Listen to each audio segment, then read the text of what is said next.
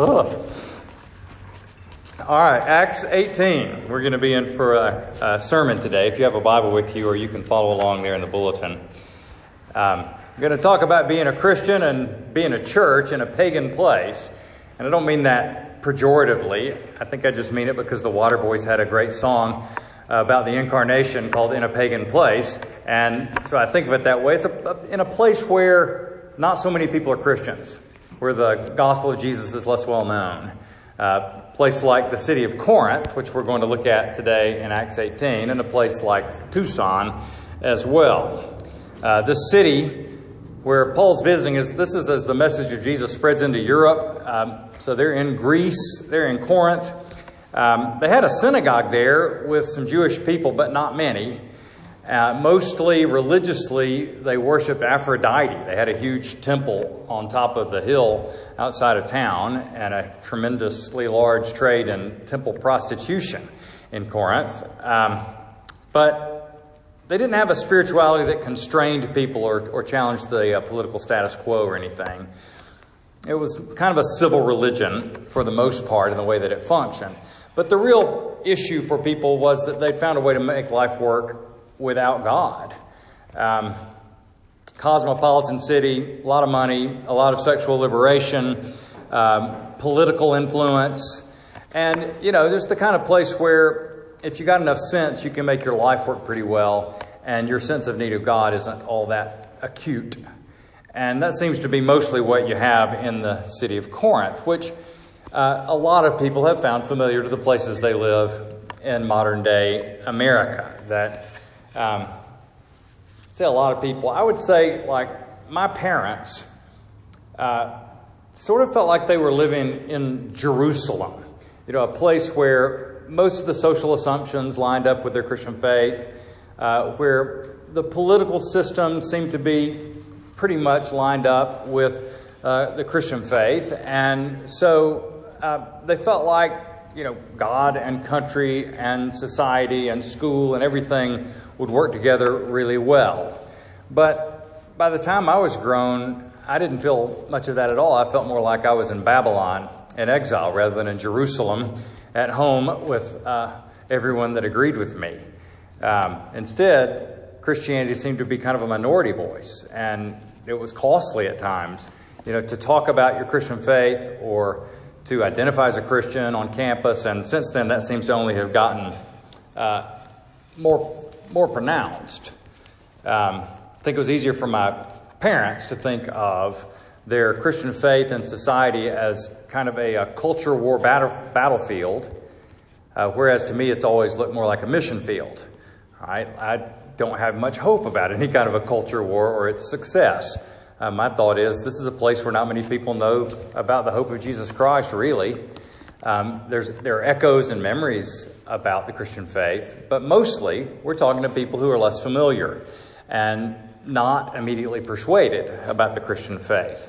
And so reading this story in Acts 18 about how the gospel about Jesus came into a city like that is pretty encouraging to me and instructive for us, I think, as we think about what we're trying to do in Tucson, in this church and in our neighborhoods. So that's what we're going to think about today. And let me pray for us first, then we'll read the scripture. Father, please come help us and speak to us as we consider your word.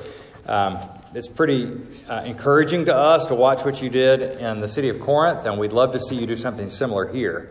So help us, teach us, challenge us, and give us yourself. That's the main reason we're here, is because we need you and need to know you. We ask in Jesus' name. Amen. Okay, beginning at verse 1 of Acts 18. After this, Paul left Athens and went to Corinth. And he found a Jew named Aquila, a native of Pontus, recently come from Italy with his wife Priscilla, because Claudius had commanded all the Jews to leave Rome. Well, he went to see them, and because he was of the same trade, he stayed with them and worked, for they were tent makers by trade. And he reasoned in the synagogue every Sabbath and tried to persuade Jews and Greeks. When Silas and Timothy arrived from Macedonia, Paul was occupied with the word, testifying to the Jews that the Christ was Jesus. And when they opposed and reviled him, He shook out his garments and said to them, "Your blood be on your own heads. I am innocent. From now on I'll go to the Gentiles." And he left there and went to the house of a man named Titius Justus, a worshiper of God. His house was next door to the synagogue, and Crispus, the ruler of the synagogue, believed in the Lord together with his entire household. And many of the Corinthians, hearing Paul, believed and were baptized. And the Lord said to Paul one night in a vision, "Do not be afraid, but go on speaking, and don't be silent. For I am with you, and no one will attack you to harm you, for I have many in this city who are my people." And he stayed 1 year and 6 months, teaching the word of God among them. And this is the word of the Lord. Thanks be to God. I watched, for some reason, a attorney speaking last week about how essentially important it is to never speak to the police. He was saying this is his advice always. I tested the theory against someone in law enforcement that some of you may know. He seemed to think that there was something to this advice, that whether you're guilty or innocent, talking to the police is rarely helpful for you. Many, many things can go wrong. You're not nearly as smart as you think you are, and it would be better for you not to do this. So I thought it was pretty interesting. Hopefully advice you don't need and I won't need for a while. But speaking up just creates trouble for you if you're talking to the police. It feels like that's pretty good advice too if you live in a place where not many people are Christians and you are. Like, don't speak up too much. All right? Be afraid and stop talking. It's kind of an instinctive response when you've got a minority view, a view that people find a little angular and challenging in their lives. Your life could be more peaceful if you just, be a little afraid and stop talking. Even for Paul, the intrepid, fearless-seeming missionary who's been, stood up in front of philosophers who are mocking him and religious leaders who are beating him and political leaders who are torturing him, in Corinth, he got scared. Right? And Jesus had to come to him and say, "Don't be afraid," and keep speaking. Jesus had to appear to him to keep him from shutting up because he was afraid. And my sense is he's probably a little braver than most of us. And so if he needed to hear that, we probably really need to hear that too. Don't be afraid and keep speaking. And we'll talk about some of the reasons he gives as we go through this a little bit and think about the passage. But I think it's fair to acknowledge that it's a little bit intimidating to espouse a minority view about anything, but especially when you're persuading people to believe something that's not universally believed, that most people's instincts and assumptions make them think is probably not true. And for you to represent and promote that idea, can be daunting and socially costly for people. So I want to encourage you, for the same reasons that Jesus encouraged Paul, to stay engaged and to not be afraid and to keep speaking as Christians in a place like the place we live. Because it's hard to do the Christian mission in a place where it's not so widely accepted, but it's worth it. It's hard, but it's worth it. So let's talk about why it's hard first a little bit. And you probably know this already, but you can just kind of see it in Paul's experience here. The message itself is vexing to people. The Christian message is vexing. A lot of things you could talk about religiously wouldn't bother people. They'd just be happy for you that you found that. They might be interested, like you were talking about a new diet or a new exercise plan. They'd think, I might try that. That sounds good. But the Christian message has all these sharp angles on it and edges on it and demands that come with it. And so it's always more awkward to talk about it and try to persuade people. Paul goes to the synagogue first, right? And thinking, well, these are people who at least are familiar with, the God of Israel. They know the Old Testament. That's a good place to start. I've got some common ground with them. And they're used to living as weirdos in the culture, right? There aren't many Jewish people there. Their beliefs are weird. Their ethics are weird. I have people that walk in front of my house every Saturday going to synagogue. and they're dressed in synagogue clothes. Definitely, it's a uniform, right? You can tell who they are, what they're doing, and they're used to being, to standing out and feeling odd in our neighborhood as they walk to synagogue. And I imagine it was probably worse for Jews in Corinth to live as cultural oddballs there. And if you're a part of a movement like Judaism in a place like Corinth, you're inevitably going to perceive yourself to be like a moral gatekeeper, or someone who is out of faithfulness to God, holding the line morally, ethically, religiously. And you feel like you're beset all around by all of these temptations and different ideas and attacks that are either overt or covert on your faith. And so it tends to create a defensiveness, kind of a fortress mentality, which you'd assume they would have. You think a lot about, how do I protect my kids and myself from the problems and temptations and beliefs and ethics of this culture? It's easy to be fearful, easy to be judgmental. You can imagine, it's the kind of setting in which you can get up a good boycott pretty easily, or you can publish the Jewish Yellow Pages so that we can all just support each other's businesses and, take care of each other while we're hunkered down in this hostile culture.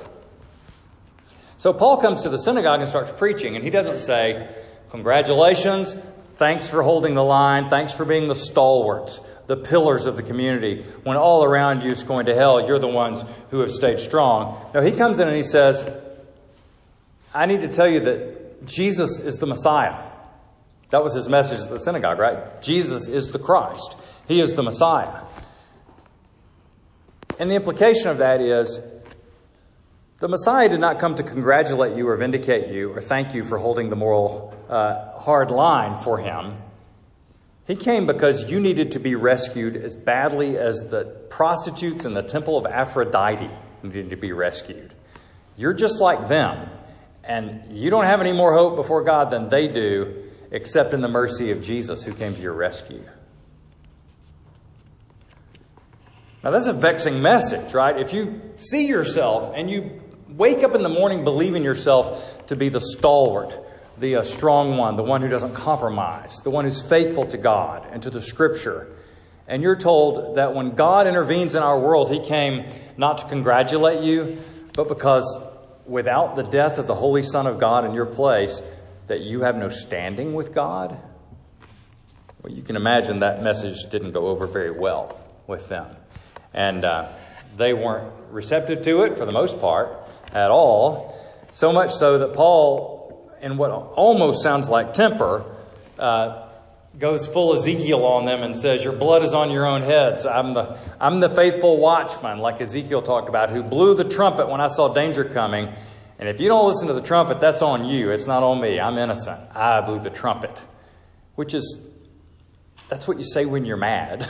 After your sermon, and Paul says, and he shakes the dust off his clothes, which is like an act of judgment or an appeal to God for judgment on these people, which is pretty intense.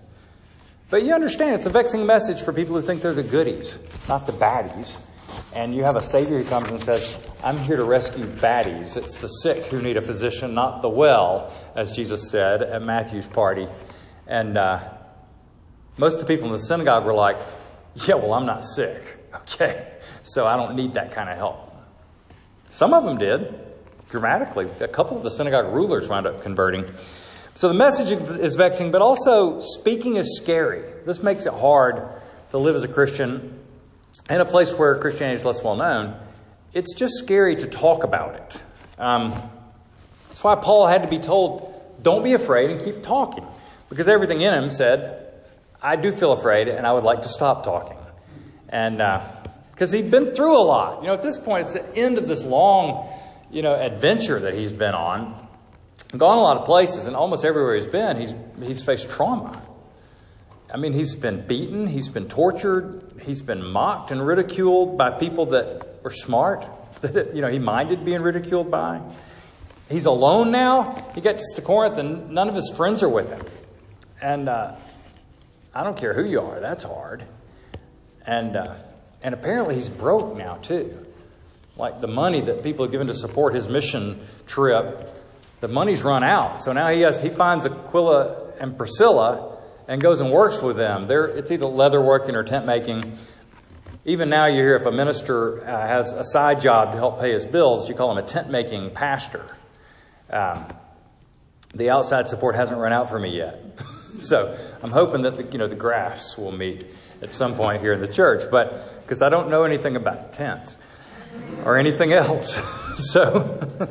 But he's pretty discouraged. So he's out of money, he's alone, he's been through a ton. And whatever PTSD you would expect, you got to think he's pretty shell-shocked by what he's been through. And he gets what he expects, kind of the synagogue. It's kind of what he's faced everywhere. A few people believe, but mostly he gets opposition. And then the other religious people are those who worship the Greek gods, Aphrodite, Venus. Those blur together in my mind, but they're not interested in a new religion that has all these sharp edges on it. They've got a religion that allows them to be as sexually active and promiscuous as they ever want to be. And who doesn't want a religion like that? Right? So he's facing a lot of obstacles. People are not interested in his message. And then most of the people who are there in Corinth are commercial people. They're doing business. They're making money. They're people from all over the place because of the seaport. And they're just the kind of people mostly in your life who figured out a way to make life work. If you just, study hard and make good grades and invest in your IRA, a lot of things can go right for you in the world that we live in, right? And so you think, I'm all right. I'm a decent person. My life's pretty good. I don't know if God's there or not, but it doesn't matter that much to me. I figure if he's there, he probably likes people like me because I'm nice. And I would imagine that's what most people there thought. They're cosmopolitan, they're rich, they're worldly wise, they're sexually indulgent, and nobody's bothering them about that. And they know what the real world is. They don't need some ethereal religious talk from some weird-looking man from Tarsus, some strange Jewish man. It's so unlikely that what he's saying really matters to me. It's so unlikely that what he's saying is actually the truth about God and the world that I'm going to ignore him before I even listen to him in most cases. All right? So that's what he's up against. And he also knows that if anybody converts, it's going to blow their life up. Crispus converts. He's the synagogue ruler. What does that cost him? Job. All his friends are probably mad at him or think he's gone off the deep end or think he needs a physical because he's gone crazy, because he's jumped on this new religion. He doesn't have his family probably doesn't understand what he's doing. His immediate family all convert with him. But that's a big deal to ask somebody whose job is the synagogue ruler to convert to faith in Jesus Christ. You're just asking so much change in people's lives. And it's true here a lot too, right? You have friends who think, man, if they converted, it would blow their life up.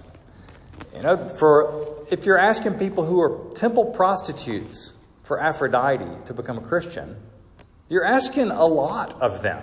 A tremendous amount of change. If you're asking people whose whole life has been wrapped up in visiting these prostitutes, you're asking for a pretty dramatic sexual revolution in people's lives if they come into the Christian faith. And so he knows that. And the people that he's asking to convert, he knows it costs a lot. It makes it scary. And it makes it scary for us. You have friends, do you think, I want them to become Christians, but man, I can't imagine what kind of revolution would come into their life if they did. And somehow that makes you feel like your appeal is less plausible to them. You think, gosh, I at least want to make sure I'm right about this before I ask them to blow their lives up this way and become Christians.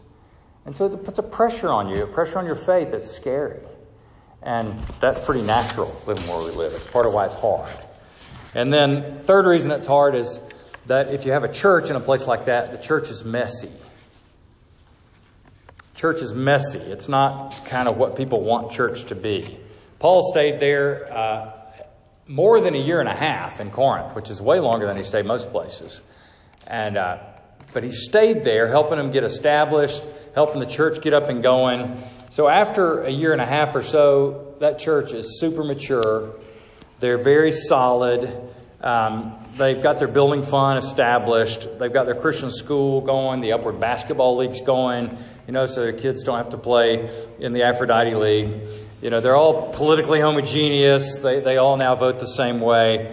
They're walled off and pretty well protected from the problems of Corinth and living there. And everything's pretty sound in that church by the time Paul leaves, right? He wrote a couple of letters to them, 2 of the letters we have in the Bible, and they were a hot mess. I mean, a hot mess. They were very socioeconomically diverse, and they weren't handling it well. Can't imagine why that was hard for them. But, they couldn't even get the Lord's Supper done without how much money you had making a pretty big difference in your experience of the Lord's Supper and things. They were really struggling to live together as a church. Paul had to write to them and explain to them something that you would think he was thinking, you should probably just know this. But he had to write to them at pretty great length to explain to them why prostitution was wrong. This is wrong, okay? Prostitution, bad. And he had to go through and explain to them, though, people who are used to having a tremendous wedge driven in between sex and intimacy, that wedge breaks sex and has to be removed. That sex and intimacy are joined by the Creator and His intention for them. And if you separate sex and intimacy, you sin against God and yourself, and you break the good gift of sexuality that God gave us. So he has to go through and explain all that to them because it's not obvious to them. They had issues.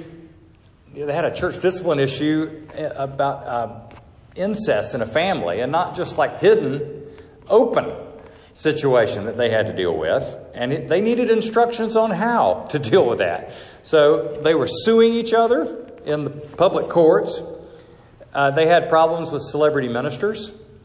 I guess that's always more of a problem in a bigger city. But, the hot preacher created a following in Corinth. Apollos came, and he was a better preacher than Paul. And so then people started dividing into camps over which preacher they liked, which, is a problem.